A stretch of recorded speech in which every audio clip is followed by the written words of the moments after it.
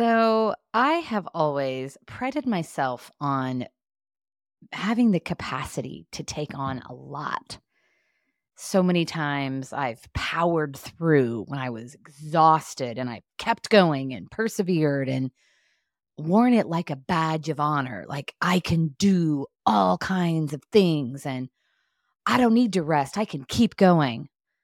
But who did I think I was serving, powering through all of those times, like giving a portion of what I could give if I had actually rested. And this popped up for me last week. I was in New York for a few days, business and pleasure, and some of my family joined me, and so we had a very full 4 days as I worked and I played and I had lots of fun, and I walked over 17,000 steps 4 days in a row all over New York City. And so I was on the flight on the way home and I was doing some work in preparation for a coaching session that I had scheduled just an hour after I landed. What was I thinking?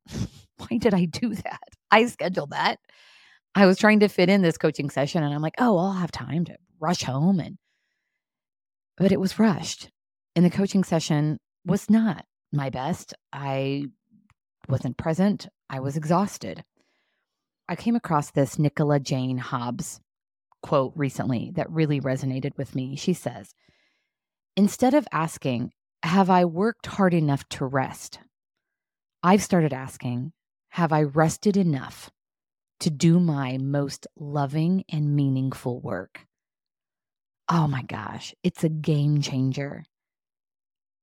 Have I rested enough to do my most loving and meaningful work? It turns it up on its head. I wasn't serving anyone, powering through all of those moments. I love the work that I get to do. It is service, and I want to do it with my whole heart and a clear, rested mind. What a great way to take care of myself and ultimately each other.